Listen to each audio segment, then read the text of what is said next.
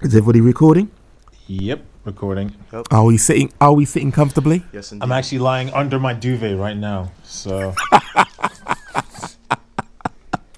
Man better not be touching himself. Whoa. No. Okay. this better not make the Worldcast outtakes. That would be funny. You started off with this excerpt, and then we get into the show. Man better not be touching himself.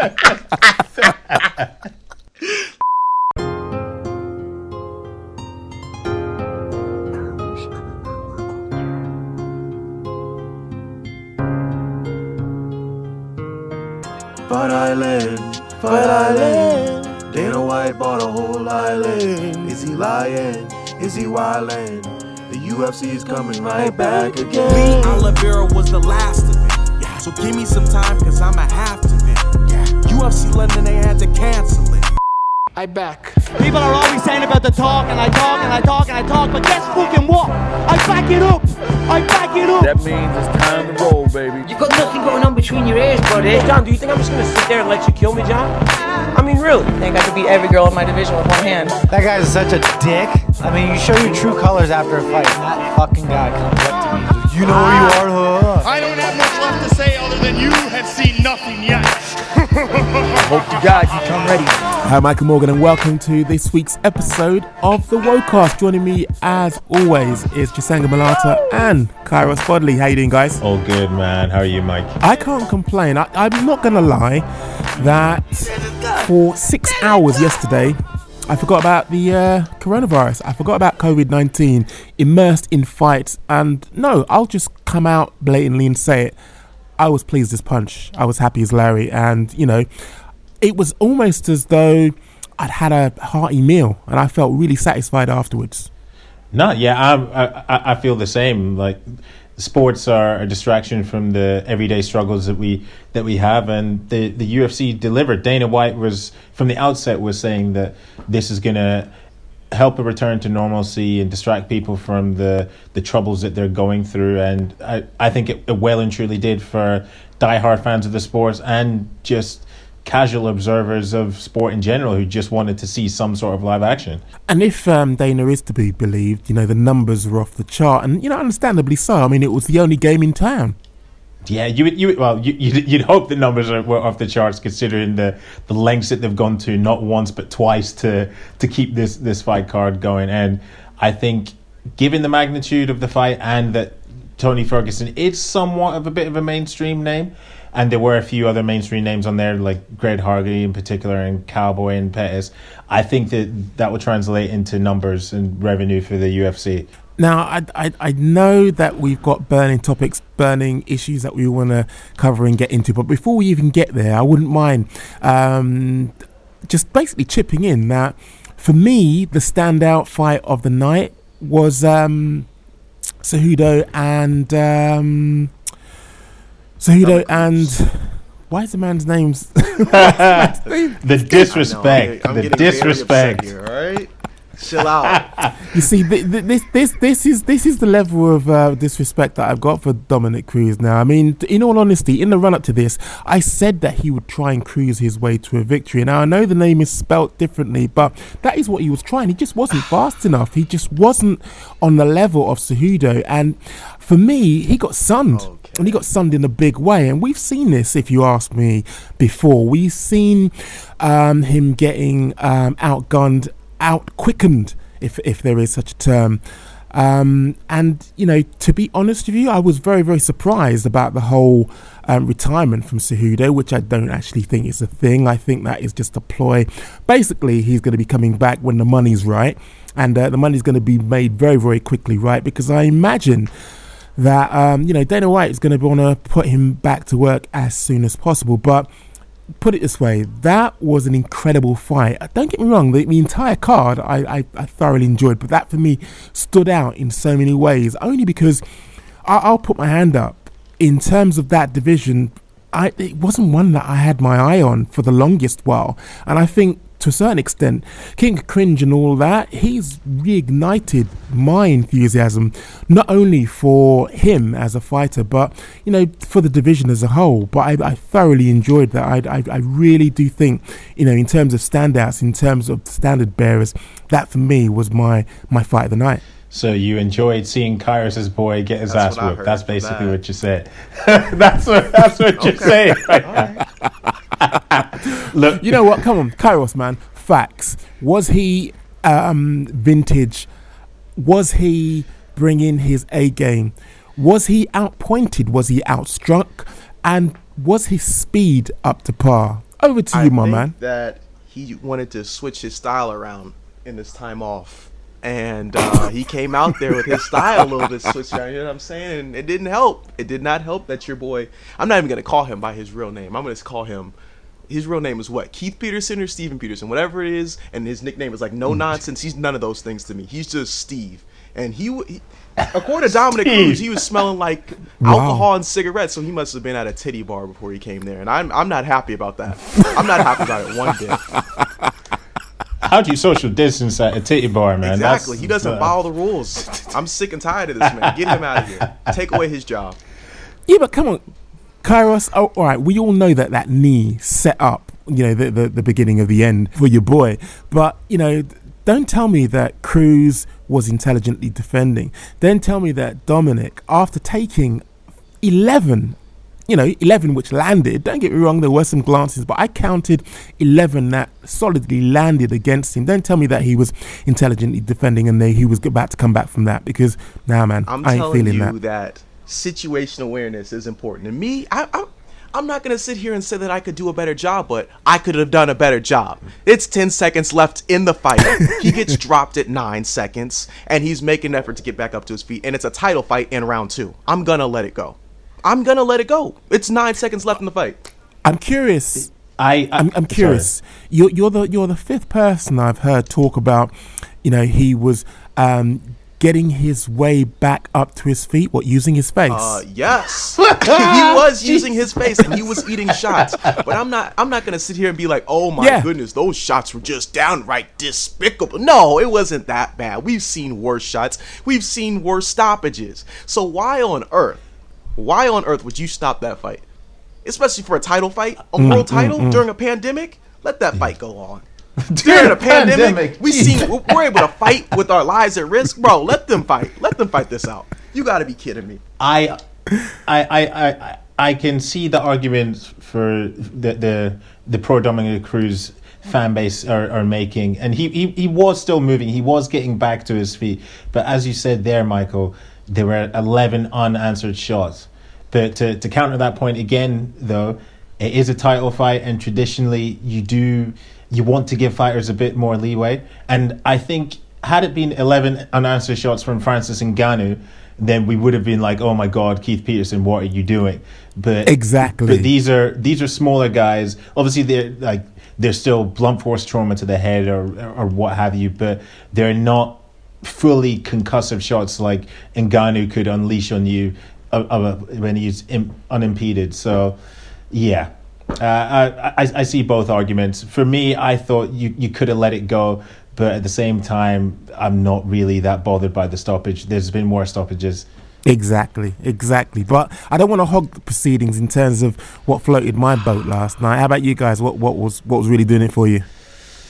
Well, for me, it just has to be the toughness of Tony Ferguson, and I don't know what's in his chin, but I think the cure for coronavirus is in there, to be honest. I think it must, like, he's I don't want to use the old cliche that he's got a granite chin and that he must be cut from stone or whatever, but it's something else. It must just be his genetic makeup or what have you, the way his bones are structured around his head, because his head just doesn't seem to get rattled. And I mean, the amount of, like, counter hooks that Justin Gaethje was landing. And I was watching the fight with my fiance, and she just kept saying that Tony Ferguson isn't human. And Daniel Cormier made a very good point during the broadcast that all of those shots, all of those counters, and Justin had some brilliant slips and counter hooks that he returned with, all of those were putting people to sleep. Yes. Well, in his last fight, not his last. He didn't put Cowboy to sleep. He put James Vick and he put Edson Barboza, to sleep. So my main takeaway is just like we already knew it, but going into the fight. But Tony Ferguson is just a different level of toughness. Now, I also think one of my takeaways from the fight was Tony was his output impeded by doing hindered? Sorry, not impeded. Was it hindered by 2 weight cuts in the space of 3 weeks? Because for me, he looked off and he looked as if, well, I know he wasn't breathing heavy or whatever, but he looked reluctant to throw lots of strikes and have a lot of output. So, that was something I was wondering after the fight. But I don't know about you, Karis. How did you see it? Well, first, let me say this before people get the wrong idea. Tony Ferguson is a phenomenal fighter. He is world class, and all of you saying that he would lose to the elite in the division just after one fight are wishy-washy and pretentious. But that man is his biggest enemy. The thing that makes him so great is the thing that lost him that fight last night, and that's his mentality to think that he can do whatever he pleases and still win. No, you can't. You can't cut weight twice in, 2-3 weeks. You can't fight someone who has a style built to defeat you on short notice while you're training to defeat a grappler, purely. These are just, what was his management thinking? What was he thinking taking this fight? You are all but guaranteed to fight for the title when Khabib comes back after Ramadan. And when they give him a location, actually, and not trying to give him a ring around of, go here and then we'll tell you further information like a treasure hunt. Bro, what the hell are you thinking? I think maybe he's not one to try play up to an image or whatever, but I think he just wants to. It's just his nature, isn't it? He's almost like Cowboy. It's just anytime, anywhere.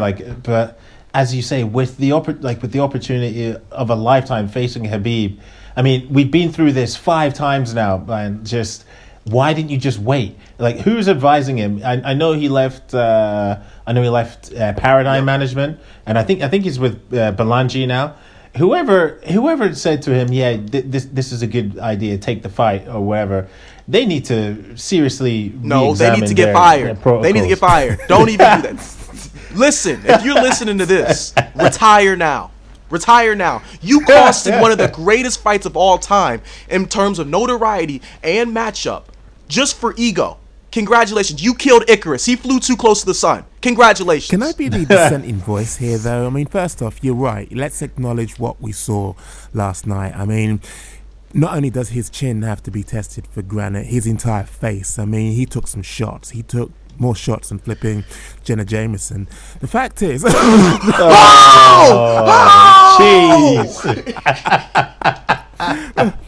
The fact of the matter is... gosh. Look, not only did Gaethje, in the preparation for, I thought it was a few weeks back, also do the weight cut up until the wire, up until the last minute. He, when you think about it, also did 2 weight cuts because, like I just mentioned, just whilst it wasn't publicised and whilst it wasn't, social media'd, Gaethje did exactly the same thing that Ferguson did, and that is he did the weight cut as well, but he just didn't crow about it. So you can't actually factor that in there because look at the measured, mature performance of Gaethje, and then look at what we saw was the result of that when it was actually put on flipping Ferguson. Now the fact of the matter is this: look, I just have to call it as it is. We are seeing what we are seeing because Ferguson just wasn't good enough. Now I know, again, this is probably heresy, but if he wasn't good enough for Gaethje, he wasn't going to be good enough. No, don't even say it. Don't even say it. No. Don't even say it. They're two totally different matchup. And while I'll acknowledge the fact that Khabib's stand-up is markedly improved from the first time that Tony and him were matched up, it's a completely stylistic. It's night and day. It's blasphemy from you, Mr. Morgan. You've been Blasphemy. trying real hard to get me upset today, and you've succeeded. Like, just wait for it's my time. Just wait for my time. 15 minutes in, at the 15-minute mark, and we're already saying this heresy. As you How about say. yourself, Cyrus? what float your boat last night? Like I said, with his mentality, getting him into trouble, man. Like, just say no. Like, I understand. I criticize fighters about, Jorge Masvidal is not fighting people and blah, blah, and he's claiming to be a BMFer, but that's different because he's not fighting for the title. He's saying, nah, I'm not going to fight the champion because I'm afraid. This situation, Tony should have been like, nah, I'm not fighting this for this fight because I'm guaranteed a title shot. You heard what I said, though? Jorge Masvidal is afraid if you didn't catch that. He's a baby, and he's afraid. I knew you. I'm going to point that out there. His song, when he walks out to a fight, needs to be The Pretender, because I'm sick of that, man. Wow. And you know what? There, I said it. I don't care what anybody says. And Tony, listen, he'll be back. He just needs to figure out who he fights next. If he fights Conor next, which I don't really think would happen, that could get him back into contention if he can win that fight. Or he should take a few steps back and fight someone a little bit, I don't know, Carlos Diego Ferreira. I think he's ranked like 14, 15 rank. If he can fight him and possibly get past him, that would help. That would be a quality win. But he needs to take steps back and take some matchups that he can win. Yeah, I don't think he should be jumping. He should be jumping into fights like against Dustin Poirier. I know I tweeted earlier today that logically that's a matchup that makes sense, both coming off losses in title fights, but realistically, it's probably not the best for him at this moment in time. And it's interesting that Conor was briefly mentioned there. I don't even think he was. I think I just mentioned it in my head and I'm hearing stuff. But judging from what I saw there, the narrative about a Conor-Tony matchup is that Conor knocks him out. But I don't think Conor has a chance of knocking out Tony Ferguson. Exactly. I know Conor hits hard. But he's only had one stoppage at lightweight. That was Eddie Alvarez. And if we're being totally honest, Eddie Alvarez has had many a war, and his chin it's not the same as it used to be. So Conor's stopping power at lightweight, it's still debatable. No, 100%. Let's circle back then to UFC 249, and floor is yours. Yeah, so obviously the fighters were turning up to Jacksonville, I do believe, on the Tuesday and the Wednesday, and all seemed to be fine during fight week until we all woke up on Saturday morning. Obviously it would have been late at night for Kairos, and woke up Saturday morning and we found out that Ronaldo Souza, better known as Jacare Souza, had tested positive for COVID-19. Now, initially when I saw that he tested positive, I was like, okay, I'm sure the UFC did their due diligence and did everything that they could to prevent this from happening. But when it emerged that he'd informed them on the Wednesday, so I believe that was the day that he actually arrived in Jacksonville, when he informed them that he'd been in contact with a sick relative and that he potentially have COVID-19, I for one just blew my top. I was asking myself immediately, how are Dana White and co. not just scratching the fight, removing Jacare and his team from the hotel, and just not even taking the chances of his test or swab test coming back negative? It completely blew my mind. What were your thoughts? I'm not going to lie, and I'm being deadly serious here. It made me question whether I wanted to cover this sport going forward, because it seems like at every juncture when we bring up safety, we're pointed out as wimpy MMA journalists, MMA media, basically people who've never done shit in their lives, and basically harping on about something which they've taken care of. And it was quite patently clear that they hadn't taken care of it to the level that would ensure the safety of fighters, because what I saw on video was Jacare not self-isolating after the fact of arriving on the Wednesday and telling people, whoever in charge, that he'd actually been in contact with relatives who were ill. I saw him mixing and mingling with, other people on the card. Now, my thing is this: if you are going to have a protocol in place where you do actually recognize and actually have somebody who is ill, then stick to that protocol. Don't blatantly come out later and try to dress it up as this person only had limited contact with other members or other people in his vicinity, when it's quite patently clear that that wasn't the case. And that's why, going back to, what I said initially, it did make me feel, do I really want to be in a situation where I'm covering something which not only is potentially life-threatening because of the slapdash way in which, safety is looked at, but, at every juncture, spin was being used to justify, or not necessarily justify, but to paint a narrative which was clearly against what I was seeing with my own eyes. No, I agree with you, and as we've said many a time, Dana White is the master of spinning this narrative, and so much so when I was tweeting my concern with the card going ahead, I wasn't even calling for the card to go ahead. In fact, to be cancelled. I just put out a poll saying, now with Jacare testing positive, what should they do? People are coming at me like, just literally, I'm paraphrasing, but it's along the lines of just let them fight, bro, blah blah blah. Everybody's come back negative. Everyone else is tested negative, but it's not just about the 22 other fighters that ended up competing on the card. It's about everybody else that is in that hotel that has possibly touched the surfaces as Jacare might have touched, and even the cleaners that are going into the rooms that Jacare has been staying in and whatever. There's a massive picture which far outweighs just fisticuffs. So for me, I think we let ourselves down there, and it was very disappointing considering if you look at everything that we saw in the face of it, their social distancing protocols and the testing, everything seemed to be good, and it gave me at least some optimism that made me think that, okay, we can do this and we can be the standard bearer, and other sporting leagues can look at the UFC in a good light and they can say, all right, we can follow their protocols to get our own sport back on track. Now, Dana White, in fact, the piece that I wrote for my paper piece tomorrow says that Dana White believes that the UFC have essentially laid the blueprint out for other sports to return. But I don't know how he can say that when he didn't pull a fighter who potentially had COVID-19 days before the card.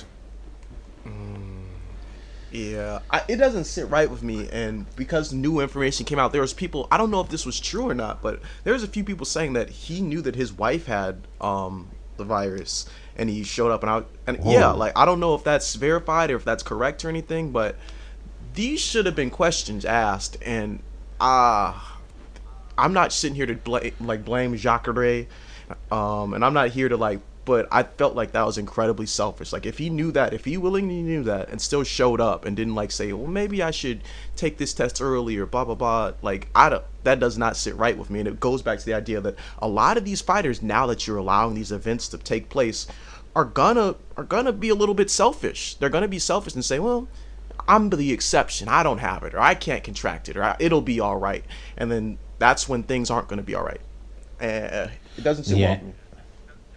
And you raised a point there. I think Jacare might have done an interview before the original cancellation of UFC 249, and I think he said something along the lines of basically he needs to fight to pay his mortgage or something along those lines. So, I mean, given the fact that fighters aren't receiving any sort of monthly stipend or what have you, it's just going to entice fighters to think, right, I might have the virus. I might have been in contact with someone who has the virus, but I need to feed my family. I need to pay these bills. I don't want these debt collectors sending final notices to my house and eventually sending bailiffs.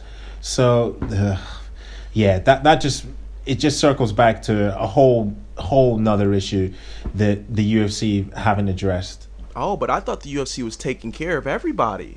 Go on, continue. Yeah, you see, that's my point.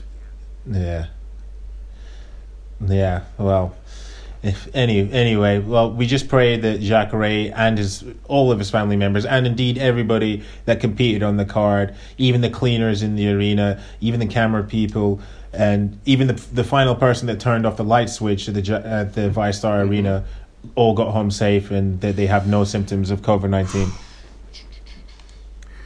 You see, that kind of like, I suppose, segues into, again, a point about handling and a point about spin and a point basically about being open and transparent. During the, the post-fight media scrum with Dana White, one of the assembled media actually brought up the fact that Stephen Espinoza was putting the UFC on blast. Now, you'll know that Stephen Espinoza has had previous run-ins with Dana White, but he was putting the UFC on blast, basically saying that, there was a clause, there was a stipulation, a waiver in the fighter contracts, which said that they can't sue, first of all, if they contract COVID-19, but secondly, they can't disparage or say anything disparaging around the testing regime and around the whole process. Now, that, I suppose, on the face of it, that makes a lot of sense because it's standard practice, regardless of which promotion that you actually sign to, that they have got a disparagement clause in the contract for fighters who actually signed up for this. So, you can't actually say anything disparaging about the promotion or bring the promotion into disrepute. That I understand, but the thing that kind of like struck me as very, very odd and just mind-boggling is that this waiver also includes fighters and media and staff. Now, the and media was the bit that made me, gasp, basically. I mean, essentially what is being said here is no disparaging comments or no disparaging reportage can be, delivered by the assembled media. Now, I know that it was a limited number, and I know that, those who were there more than likely, I would hope that they actually pushed back to a level where, there was some kind of like dialogue around this, because, okay, what would be the penalty? That wasn't actually, reported on. What would be the penalty if these media actually reported on things which they didn't see as right? Just as we are discussing now, there are things which, they would have seen, especially being first-hand on the ground, which on the face of it, because of this waiver, they would not have been able to report on. Now, the thing that really kind of like is baffling and in a way is giving me, again, pause for thought, is if the whole reason that these assembled media are there is for PR, is for publicity, is to kind of puff up the UFC, I really do struggle to, call them media in the traditional sense, journalists in a traditional sense. Now, I can imagine, this is pure speculation, I'm putting that out there because I don't know this is fact. I can imagine that the weight, the might, the wrath of the UFC would come down on any media who actually said anything disparaging about the event or about the process whilst they were there. But something, this has always been the case with the UFC, but it's never been something which journalists, media have signed up to, waived their right to report. Now, whilst this is an emerging story because it was flagged by Bloody Elbow and subsequently reported on by the New York Times, but also the thing that kind of like struck me about this as well is it was also expanded upon by ESPN, who added the angle that media also signed up to this. So the thing that I suppose I'm really getting to is the whole thing that I started off with about transparency and about narrative and about the fact that, this ongoing issue of media being PR, extended PR, just needs to stop. It's a disgrace. And I feel that, I understand that people want to hold on to their credentials, but then don't call yourself media. Yeah, we talked about this a couple weeks ago. I mean, if you've actively signed up to go and cover an event and not report on things that could potentially portray the UFC in a bad light, you seriously have to question your morals and your ethics. Why did you get into this business to begin with? To report the news and disseminate good or bad information that is coming from a promotion. That's journalism 101. And I think sadly in this near 2 months that we've not had any UFC, that companies, I can't remember the outlets that were there off the top of my head, and I'm not going to name them because I don't want to. I don't want to start beef, not start beef or whatever. But that hasn't stopped you before. But go ahead. Hasn't stopped me from before. Yeah, but I think perhaps they're feeling the financial crunch from things, and they know, we need to be in the post-fight press conference. We need our cameras there so we can get the best footage, so then we can get the most views on YouTube and earn X amount of revenue to make up for what we've lost. But to sacrifice your ethics and your morals and everything that you've studied for, it doesn't sit well with me whatsoever.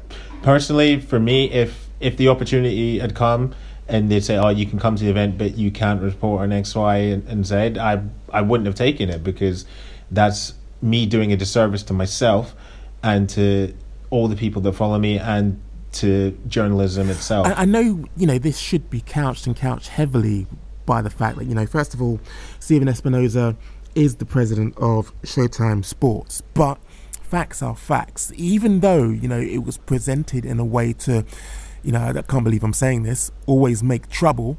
That does seem to be his motive in all of this. But it does actually bring up some very interesting and, quite profound issues here. And, I think it'd be rather disingenuous of me to sit here high and mighty saying, you should uphold, journalistic standards and integrity, when I myself have actually worked for promotions whilst reporting on the sport. But I'm not going out and saying that, first of all, hiding that fact, but secondly, that I'm a journalist. I class myself, yes, as MMA media, but I feel that I, for one, make the distinction of when I'm working for somebody and when I'm reporting for another outlet. And that's my point here, that you can't go there and, actively rep for your organization when you are essentially just providing puff and PR.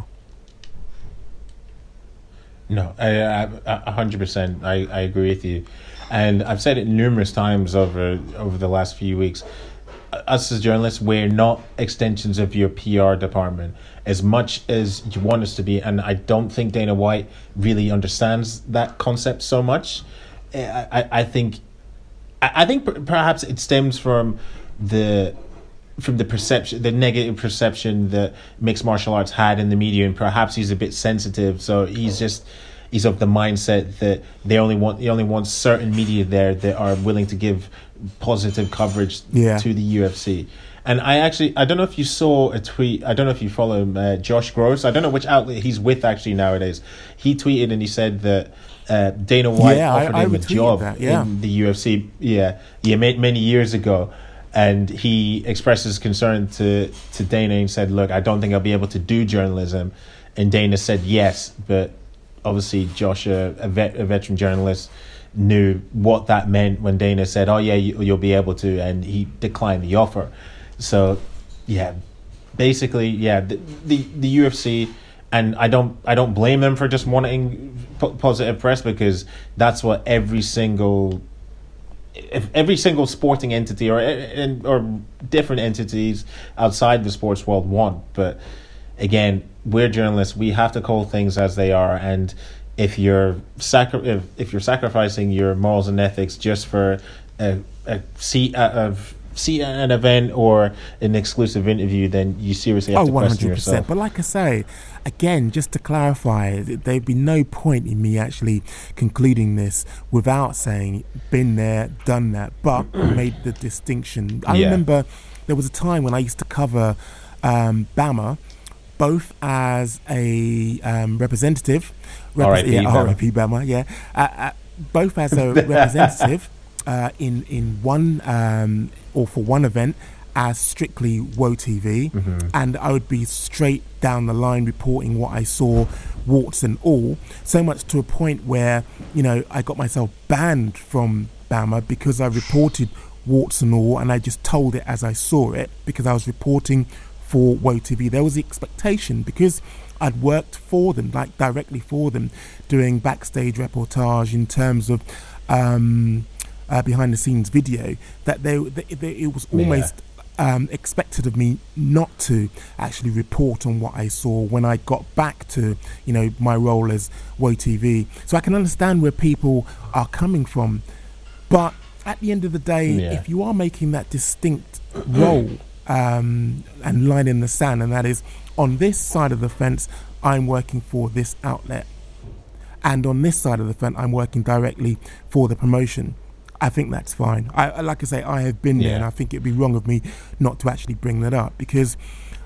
the fact, what I'm kind of like hammering home here, is that these are individuals who are purporting to work for independent media outlets. I like the transparency there with your previous experience that you're talking about there, but I don't think many people are going to be as transparent as you have been. And I'm not trying to say people are being shady or whatever. That's just the first word that came to my mind. That's not how I feel, but they just, I think you need to take a look at yourselves. If you're signing a waiver saying you're not going to report news, come on. It just, I mean, would you? I was about to use the example of Mike, you know, Laura Koonsberg, the political editor for the BBC. I was about to say, would she do that? But she probably would, because she's a Tory show. Yes. But so anyway, we'll leave British politics out of this. I'm so lost. I'm sorry. I'll research it after. I'll research it, but I don't know right now. All I'm saying, Kairos, is Brexit means Brexit, bro. That's. How about you, Kairos? What's your whole take on the thin line between PR and media journalism? But the whole thing about signing up to what effectively is a wavering of your journalistic integrity and leaving your natural instinct to report what you see at the door. What do you? I mean, this is something that you're living and breathing right now, surely, with your with your studies. I'm glad you distinguished that. You said with your journalistic. There's a lot of people that may not view themselves as journalists. They're willing to sacrifice their morals because they don't see it as like a shame to what they've invested their time to create or become. A lot of people are just like, all right, well, great. I see myself as simply a member of the media, or I see myself simply as a person who wants to be close to the sport. And a lot of people are not going to like. A lot of people, I don't want to say don't have integrity, and I don't want to use that word because I feel like it depends on what side of the fence you lay that determines like integrity and who you are. But I just really, really, really think that the people who sign this either don't consider themselves journalists or don't understand what it means to be a journalist. Either way, though, I don't think it's good. And people always give this man flack, like Luke Thomas, but he says it multiple times. He's like, I ain't been a journalist for years. So that's to let you know right then and there where he stands, though. Like, so it's just, I think that, I'm going to stick to my point. I don't think these people who are willing to sign these things are considering themselves journalists or should be considered as journalists. And I respect you guys for standing your ground and staying true to yourselves and your beliefs, because that takes conviction, and that is a very underrated, underappreciated quality. That at the end of the day, for a lot of these people, they ain't got it like that. They ain't trying to be like that, and that's unfortunate. Yeah, but well, I think we also big John Morgan. John Morgan was front and center there at the fights, and I correct me. I think maybe Kevin Aioli was there as well. I'm not 100% sure, but these are pillars in our sport. So it baffles me that they would have signed something. Maybe those two didn't have to sign such a waiver, given how long they covered the sport. ESPN report said media, fighters, and staff. So that's why I was at pains to kind of like lay out that I hope there was some dialogue. I hope there was some discourse, because I would hate to think that someone like Kevin Iole or even John Morgan, as you say, pillars of the MMA community, would basically just sign up for that and shelve their integrity. I mean, let's just call it what it is. I mean, I do believe that the Mac Life was there as well. So the fact of the matter is this.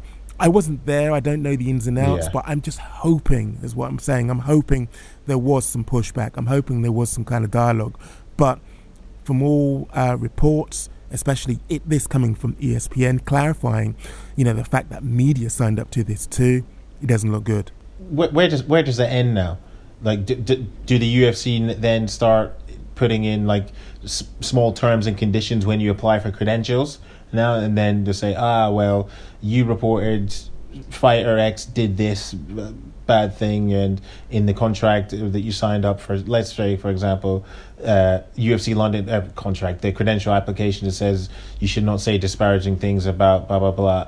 It's a slippery slope. It's a very, very slippery slope. And it makes me think that the UFC brass are becoming more selective about what media they want to have covering the sport. It's always been the case. I mean, you go back as far back as all right. A recent example would be, I'm sure this was the case because it was widely reported on, and it was quite a controversial topic in that Greg Hardy, I do believe it was a media day featuring Greg Hardy, and the assembled journalists were apparently being influenced to not bring up his past. Now, I don't know the ins and outs of the story because, like I say, I wasn't there. I'm getting this on second and third hand hearsay, but this is how it was presented to me. And like I say, this isn't the first or the second or even the third time that I've heard and even had first-hand experience of the UFC trying to influence the narrative. I remember it must have been about 3 years ago being called up by a representative from the UFC and being asked to remove a tweet, which I didn't do, but asked to remove a tweet because it didn't paint them in a favourable light. Now, the way that I look at it is this. We've all had, surely, that moment where, we decide whether or not we change a story, remove a tweet, or tweak some video footage. But you cannot be led by promotions who are actually demanding this, because then, as I keep mentioning, you become an extension of their PR.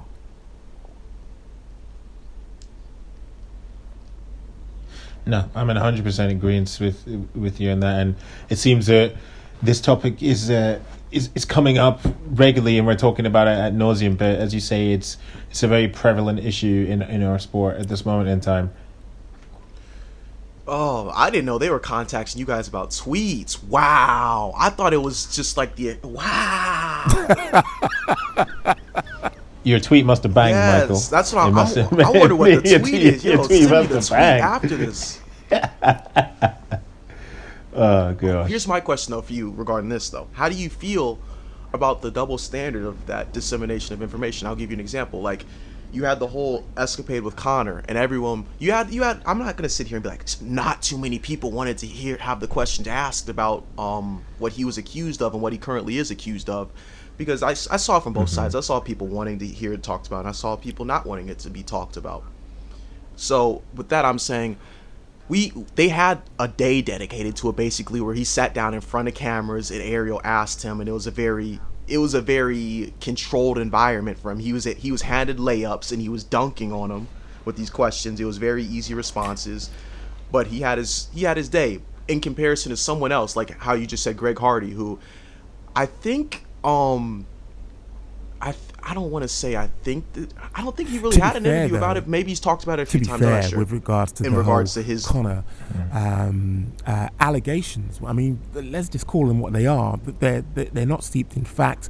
There hasn't been any judicial process, whereas that's where I feel that it was pertinent to talk about Greg Hardy, because that had its day in court, that had its day through judicial process, and yes. anything to actually bring into a conversation speculation, and it would be speculation because none of the assembled journalists, or in the particular example of Ariel Helwani, wasn't there. So why would you bring up conjecture? Why would you bring up something where there isn't a shred of fact that you can bring to the table? So I understand why that wasn't the case, and litigation is a very, very tricky thing to make sure you're on the right side and don't get yourself into any legal wrangles. Hence the reason why I'm being very careful how I'm actually terming all of this as well, because ultimately we're talking about something which hasn't been proven,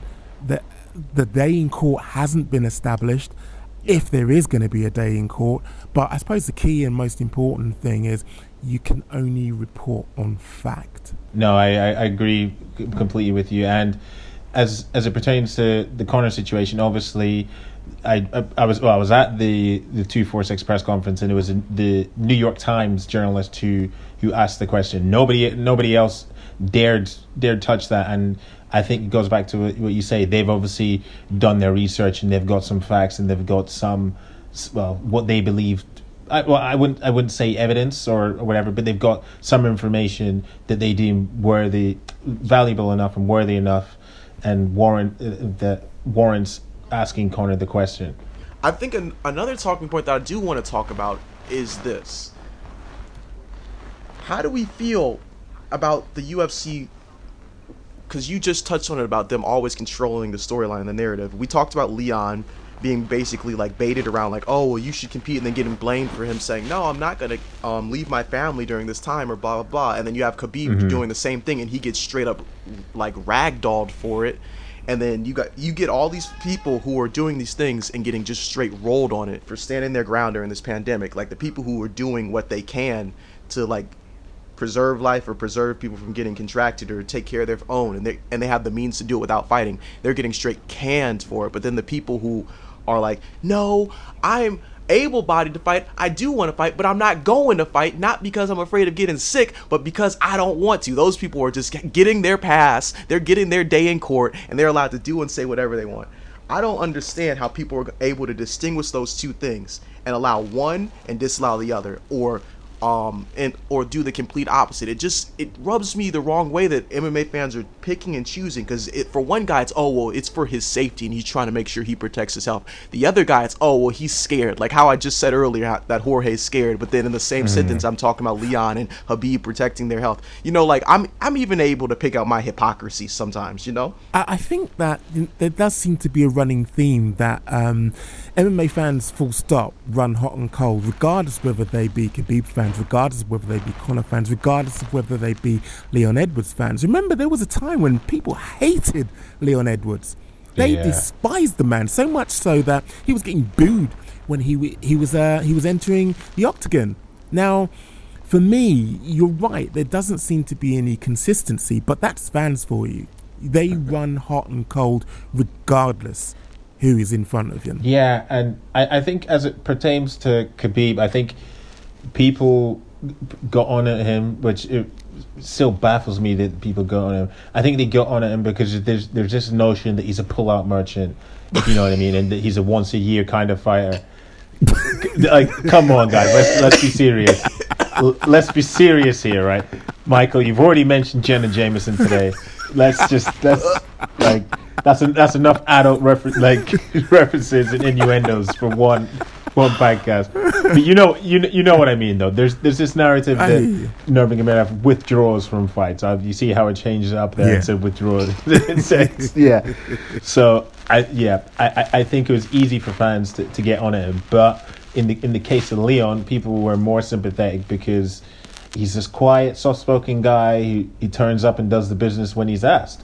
So, but as you say, just MMA fans in general, like, as you said today, Karis, you even, I think it was you who tweeted it. Everybody prior to 24 hours ago, everybody was loving Tony Ferguson. Everybody was saying, "Oh yeah, he's the best fighter in the lightweight division." And now, today, this evening or this afternoon for you, Karis, people are saying that he's overrated and that he's a bum and that Conor knocks him out. Or that he's never good. So it's just recency bias. That's like in no other sport do I think recency bias is as prevalent as it is in mixed martial arts. I don't know whether that's to do with the IQ level of fans, perhaps. I don't know. But I know it's human nature to a certain extent. You judge people off their most recent performances, but I think as a whole, you have to judge people over their body of work over a decent amount of time. And I also think to his detriment as well, as much as Khabib is being criticized for being a once-a-year fighter, Tony's only fought... Well, he fought once in 2018. Or did he fight in 2018? I can't remember if he fought 2018. Yeah, he fought once in 2018, yep. Fought once in 2019. He's fought once in 2020. So, yeah, Tony himself is kind of a once-a-year fighter. But obviously the situation is different with him. He had the injuries and what have you. But I digress. I deviated from my point. But yeah, MMA fans, for some reason, they just flip-flop. It completely baffles me. It wouldn't surprise me if in maybe 6 months, say Tony gets back in the win column against Carlos Ferreira or whoever, people were saying, yeah, he's still the best lightweight, you can still beat Khabib. It's just the way that, unfortunately, some of our fans are wired. They're bugging with that. In the words of somebody else I heard, I'm not touching myself under the covers about that. Oh, for God's sake. Let me tell on that note, well, but no. Before you go, we got to talk about the black on black crime that happened yesterday, or the black and black mauling that happened yesterday morning. Francis Ngannou and Jairzinho Rozenstruik. Wow, you know something? I've got it in my head that this guy, he ain't human, because there was no emotion when he was laying waste to Rozenstruik. It was almost as though, you dying, bitch, and I don't care. I just could not believe what I was seeing. Just the calm serial killer-like way in which he just swung with just wild abandon. He was like, yeah, he did. That for me just reiterated that I tweeted it afterwards. I think Francis Ngannou is probably the scariest man on the planet, and the scariest fighter, the scariest fighter, including in boxing as well. Undoubtedly, he's. I don't think there's anybody who he's literally Mr. One Hit Quitter now. He's Mr. Walk Off Knockout now. Who else is starching people like that? I know Deontay Wilder kind of is, but. He knocked out Dominic Breazeale with one punch, and Luis Ortiz. He could be 60. He's like Cuban, if you know him. So we don't know how like Cubans are or whatever. But just when Ngannou connects with people, it's frightening. And for me, I thought, like, after the first couple of exchanges, I thought, and my opinion going into the fight, I thought this could potentially be a kind of a repeat of the Derek Lewis fight, because obviously everybody expected carnage in that fight. Everybody expected carnage, but Francis was tentative. Now, I think it's clear and evident that was probably down to the fact that Stipe dealt with him a few months before. But I thought that, okay, this is another knockout artist that Francis has got ahead of him. Maybe he's going to be a bit more methodical, and he might be a bit tentative to throw heavy lever, but that wasn't the case. And in fact, he was a bit sloppy with some of the punches that he was throwing. Yeah. But when he landed that left hook, I would say more than a bit sloppy. Yeah. I mean, they were looping lefts and looping rights, which found their target. He walked him down in 18 seconds. Yeah. I knew he was mad, though, because Jairzinho was talking so much trash after beating Alistair Overeem in a 5-round fight. It's like, bro, you really about to talk trash? I love Alistair Overeem, but you fought him and you went down to the wire, and Alistair was winning that fight for the most part, and you took him down to, the 4th, 5th round, when Ngannou basically, laid him to rest and won, and you were just like, oh, yeah, I'm going to whoop him, blah, blah, blah. It's just like, dude, really? You haven't even fought him yet, bro. Chill out. And I think Francis is in a very peculiar situation, because it's like, bro, you're not even the champion yet, but you've taken out a long list of the heavyweights who are below you. So if you do become champion, it's like, well, who do you face? Do you face Stipe? Do you face like who can you actually face? And people get hyped to see. Yeah. You fought a lot of people. Pico Graham, John Jones. If John Jones takes that fight, I'm telling you right now, we will never see John Jones again after that fight. Maybe if this was John Jones a few years ago, I'd be like, maybe he got a chance. But where it stands right now, John Jones wouldn't walk out the arena based off of his own strength. They would have him on the stretch. It would be like a WWE event where they have the dramaticism. It's like, bring in the ambulance. He can't get out. That would be what we saw. That would be what we saw. Yeah. It's interesting because who else really is there in the heavyweight division? I mean, Francis he's laid waste to Junior. He's laid waste to Kane. He's laid waste to Jairzinho, who was meant to be the up and coming. Who else did he not get? And Curtis Blades he's beat twice. There's no one. I mean, it is such a shallow division, though, isn't it? It's a very shallow division, man. I just I tell you who wants to smoke, Dillian White. He'd take that fight. Really? He didn't want that? Oh, well, people forget. I'm pretty sure Dillian's fought in MMA before, and I know he's had. He's had multiple kickboxing fights, but it's never going to happen. But he's someone that would take the fight. If anyone's asking for it, give it to him. If you want that fight, you speak up now. I think just what made it so much more, like the knockout, so much more. So much more worse was because Jairzinho, he was asking for it, and even like in the promo that the UFC released, it was a very good promo. He's like, "I want to fight this big scary guy," and I was just thinking. I even remember when he made that call out. I was just thinking, "You don't want this. Why are you? Why like it's like." What made it even worse is when he was staring him down after you knocked him. I was like, bro, you know you took his soul. Why you gotta stare him down? Somebody needs to make a video of Jairzinho's soul leaving his body and going into the the shadow realm. Yeah, going into the shadow realm. Who's in the shadow realm? I can't remember who does the videos. Is it Mojad? Is it Ray Rod?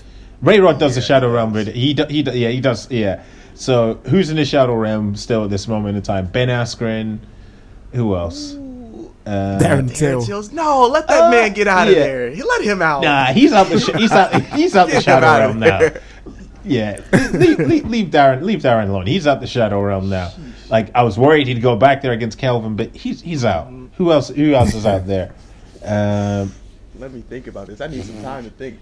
Edson might still be in that shadow realm after getting Edson might be done. Gaethje. And do you know who might even still be? Well, who might have just joined him as well? I know he wasn't knocked clean out at the weekend. Jeremy Stephens, because that elbow that Calvin Kattar landed. Oh my goodness! That was standing elbow was on point. I mean, literally, almost split the man in two. Yeah. Oh man. Oh gosh. That man, Calvin Kattar, dark horse at 145 pounds. Oh, 100%. But going into that was always going to be a fire matchup. I mean, those two, they can bang. Yeah, 100%. But for me, I see Kattar more as of a calm and methodical striker, and Jeremy Stephens is like the complete opposite, who just goes hell for leather. And the recent Jeremy Stephens fight that sticks out for me, which epitomizes that, is the destruction of Josh Emmett. And I don't know if you recall, but Josh Emmett, I think he's lost some of the taste in his some of his taste senses from that knockout of Jeremy Stephens knockout. Yeah. Talk about slapping the taste out your mouth. Yeah. That man. Jesus. Yeah. So. He was throwing knees though when he was down. I think he kneed him in the head while he was on the ground. I'm pretty sure he did that. Anyway, overall, guys, what would you, if you were to give last night or early this morning for us in the UK, if you were to give it a grade, what would you grade UFC 249? I'd give it a 10, a straight 10 out of 10, from start to finish. Seriously, not only did I feel satiated, but the matchups. I mean, they were exquisite, man. They were just beautiful. And it was just great just to see, great just to see MMA action, full stop. Yeah, I agree. 10 out of 10, A+ card. Every fight from me delivered. There wasn't a snooze fest. And I quite liked how everything was, I think obviously because of the preventative COVID-19 measures, everything was running very, very quickly, very, very promptly. So, yeah, for me, like, perfect fights, perfect timing. And, yeah, as you say, I feel satiated and content. Yeah, I'm a little bit sad that we didn't get to see Rose versus the Andrade rematch, but I know she had a lot of trouble with her family, and I'm praying for the best for her and what she's going through. But outside of that, I'm going to give it a 10 out of 10, probably because we haven't seen events for a minute, but I don't care. I'm going to say it. I'm going to say 10 out of 10. Well, it's only a few more days until we see more UFC action midweek on Wednesday and again on Saturday. Yeah, we're being spoiled. We're being spoiled. Fight Island. Ain't no one on the whole island. I was waiting for that. And that's the anthem, bro. I'm happy I made that. Y'all can hop on the remix. Y'all want a verse? Y'all want some ad-libs? UK needs to be represented. UK needs to be represented in hip-hop, and this is the way to do it. This is the way. Right. Well, on that note, that about wraps up this episode of the Worldcast. As usual, you can join the debate, the discussion, any of the points that we covered today via Twitter. I'm at MikeWoTV. Fellas, where can people find you? You can find me on Twitter and Instagram at Chisanga. At Chisanga_Malata. Almost messed up my handles there. Don't know what's wrong with me. And you can find me at Cairo Simame on Twitter. Do not touch yourself underneath the blanket. Thank you. On that note, until next time, make some trouble.